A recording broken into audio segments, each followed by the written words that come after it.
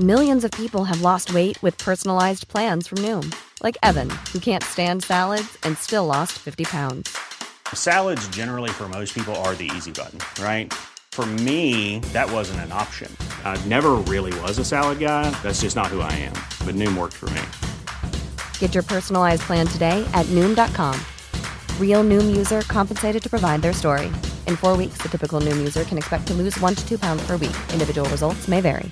Hey, it's Ryan Reynolds, and I'm here with Keith, co-star of my upcoming film, If, only in theaters May 17th. Do you want to tell people the big news?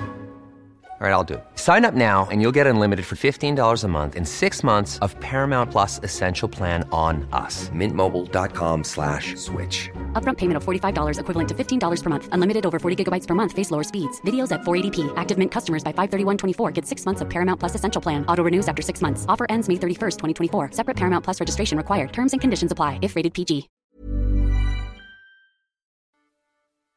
This episode of The Bell Tell has been produced by our sister podcast, The Indo Daily. Today on the Indo Daily, Curse of the Titanic, disaster at 13,000 feet below sea level. Well, it is a race against time. The search is on for a submersible that vanished with 5 people on board during a dive to the Titanic wreck site in the North Atlantic. A trip to see the Titanic has gone horribly wrong for the occupants of a submersible that has now lost contact. What we don't know is what happened to make them disappear without a trace. There could have been an accident. It could have become entangled in the wreckage of Titanic. It could indeed have had a catastrophic failure. The answer is we don't know just yet.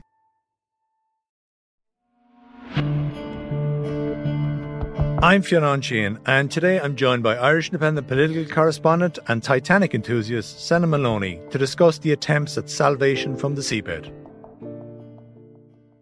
Senan, can you tell us how this tragedy unfolded?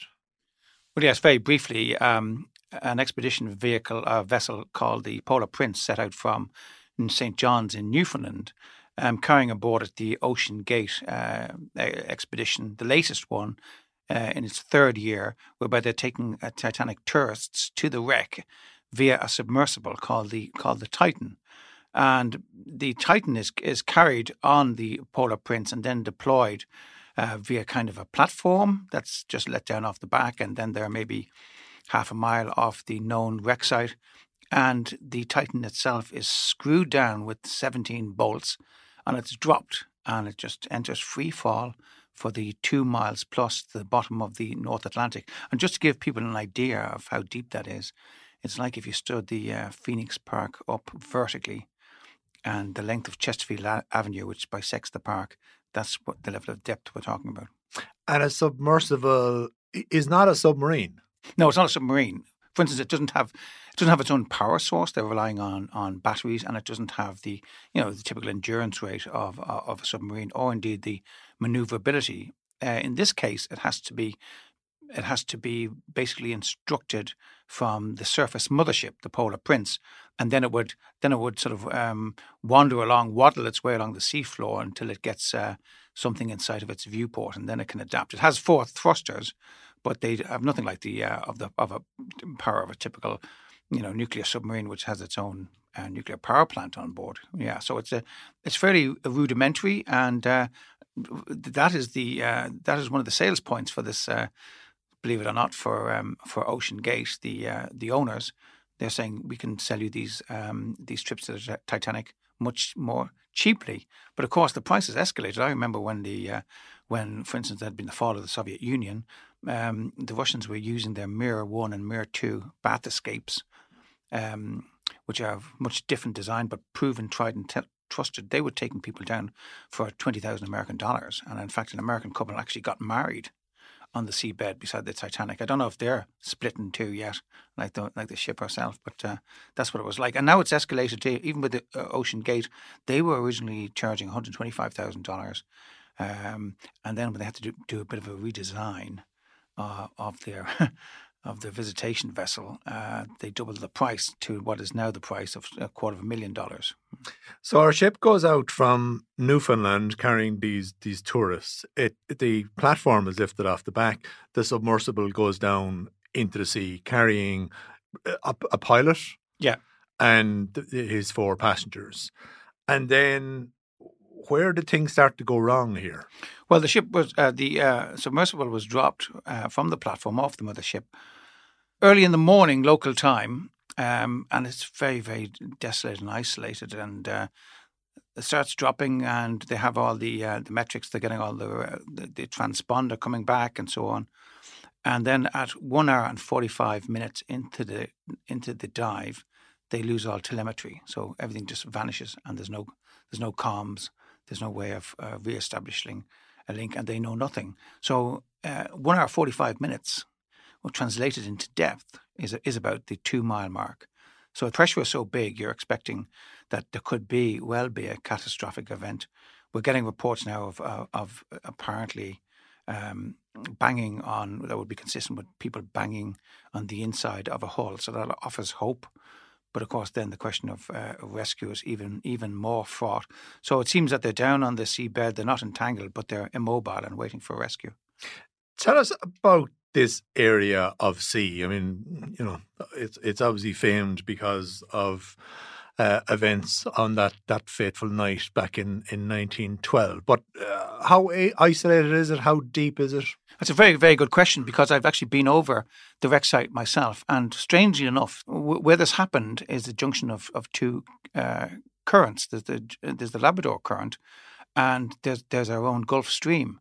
And this makes it prone to fogs and mists, which they've been battling actually over the scene, which seem to have dissipated lately. But this was advanced as one of the reasons why they couldn't see the iceberg when the Titanic struck that mountain of ice in 1912. But it comes into play here. So it can be foggy, but having been over the wreck site, you're just absolutely, profoundly hit by the sense of isolation. It's just wall-to-wall, 360 degrees of the deep. And you're powerfully reminded that there's practically no chance of rescue if your own ship goes down. Now, I was on a cruise vessel for the centenary, so there's very little chance of anything going wrong, touch wood. But you're 400 miles from the nearest point of land, which is Cape Brace, a lighthouse at the bottom of that thin peninsula of land in Newfoundland. The St. John's is another 35 miles further away. Boston is 900 miles away. New York, 1,000. So you're in one of the most remote parts of the planet, quite frankly.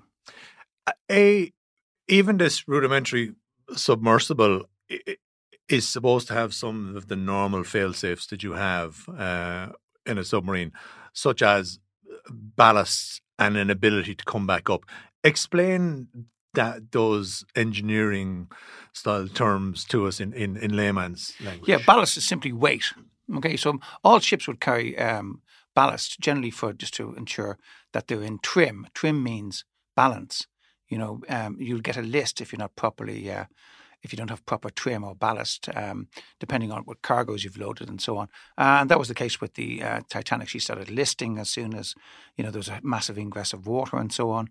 And then you go over on your beam ends and you sink, essentially, So rather like a simple floating tugboat toy in the bath, you get a free water effect and you've no stability anymore. So with a submarine, it basically takes in water into tanks, and that's what helps it to sink as such. And then you push out that water to make yourself pop back up. Yeah, there's various ways of doing it. And in this case, they're actually carrying heavy pipes, like large builder's pipes on sort of side pods they usually they will rock the submersible to discharge first one large pipe and then the other. It's a cheaper way of doing it, but it certainly has alarmed some people who are thinking of taking this particular submersible, the Titan. And if you've lost power, you can't rock these this ballast, this weight off your cradle. So one of the things that was concerning me is knowing Paul-Henri Nargeolet, and he's the most experienced Titanic person in the world, as an oceanographer, and in terms of dives, he's been down there 40 times. He was a host like me on the Titanic channel. He's an absolute gentleman. He's the most generous and gentle person you could imagine. he did a free lecture on visits to the Titanic in UCC just before COVID in October 2019, and all profits were devoted and donated to his grandson's school. I won't say anything further than that about the family that are down in Cork because of what they're going through at the moment. But if there's banging going on, it seems that he would be the person instigating that. He has got fantastic training in survivability and having been 25 years in the French Navy doing exactly this sort of thing. I thought that he would have jettisoned ballast, lightening the submersible and enabling it to rise to the surface immediately after the loss of communications. Obviously extended beyond communications because he wasn't able to do this. So the free fall continued. And that's where we're at. And now the question is, can anybody get next or near this submersible in order to get anything on it that would encourage it to the surface, which seems to me a very dubious proposition. Who else is on board?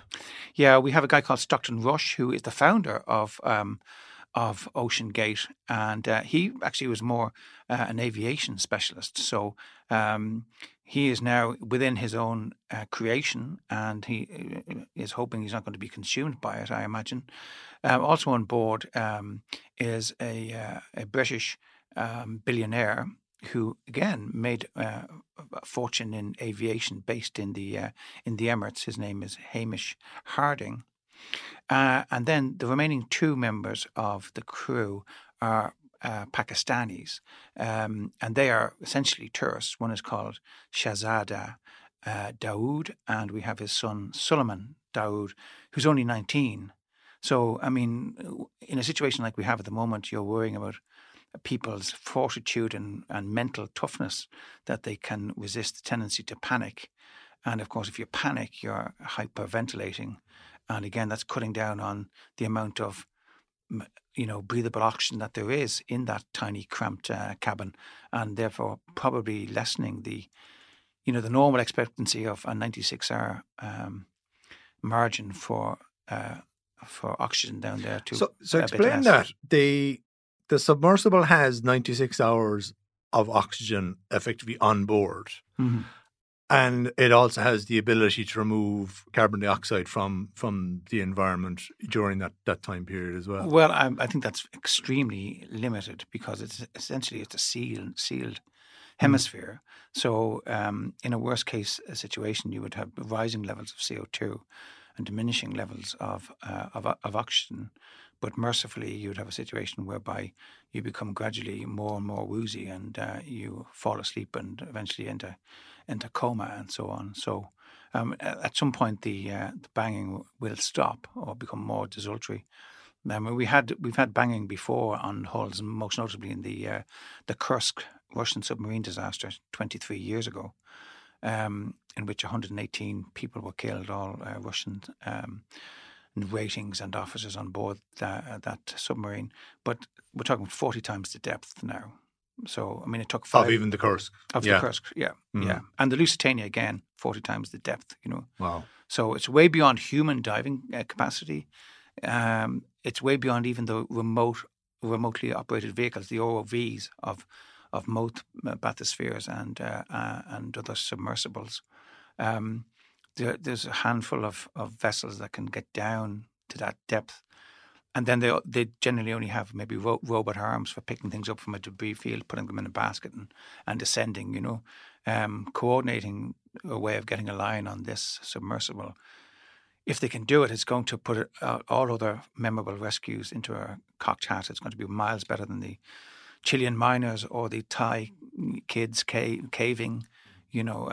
So I think the odds are massively stacked against it. So the clock is ticking. We have these people are in a submersible that does not seem to be the most robust of submarine vessels. They are at the cold, enormous depth. Yeah, there is the stark cold. It's pitch black. Dark. They don't have any communications equipment on board that would allow them to as a submarine would do, send a ping, sonar capabilities or anything like that. So really the odds are stacked every which way. We also don't know how this vessel will respond to being under such pressure for so long. That's a very good point, yeah. And the exterior temperature, don't forget, if you've lost all power, you've lost heating as well. So that far down, you will have a certain amount of heat generated by body heat and so on, but it's generally put a degree or two below freezing. So how long can the human body even stand the hypothermia of that? I was speaking to somebody yesterday who was in a submersible and visited the wreck before, and she was talking about you generally do it in the summer. So when you get into sort of a metal, it's like being stuck in a lift. You get very hot on the surface as you're preparing to go down, and then the temperature progressively drops. And when you're down there, you start putting on. You feel the benefit of the extra layers you've prepared for, and they generally bring woolly jumpers, so they're putting them on as well towards the end of these dives. I mean, there may not have been, enough in terms of clothing, or certainly not in terms of food and water. Toilet facilities is a single box, and they've been down there, 72 hours at the moment, and the intention is only to have about an 8-hour dive, 2-hour drop, 2 hours ascending, and maybe 4 hours, on the seabed and exploring the wreck and looking at the continued majesty of the RMS Titanic. But unfortunately, the strain in all sorts of areas on those people is just formidable. My thanks to Senna Maloney. I'm Fionn Sheehan, and today's episode was produced by Mary Carroll, researched by Aoibhinn Fallon, with sound by Gavin Hennessy. Archive clips from Fox News, CBS News and ABC News. If you enjoy the Indo Daily, don't forget to like, follow and leave us a review.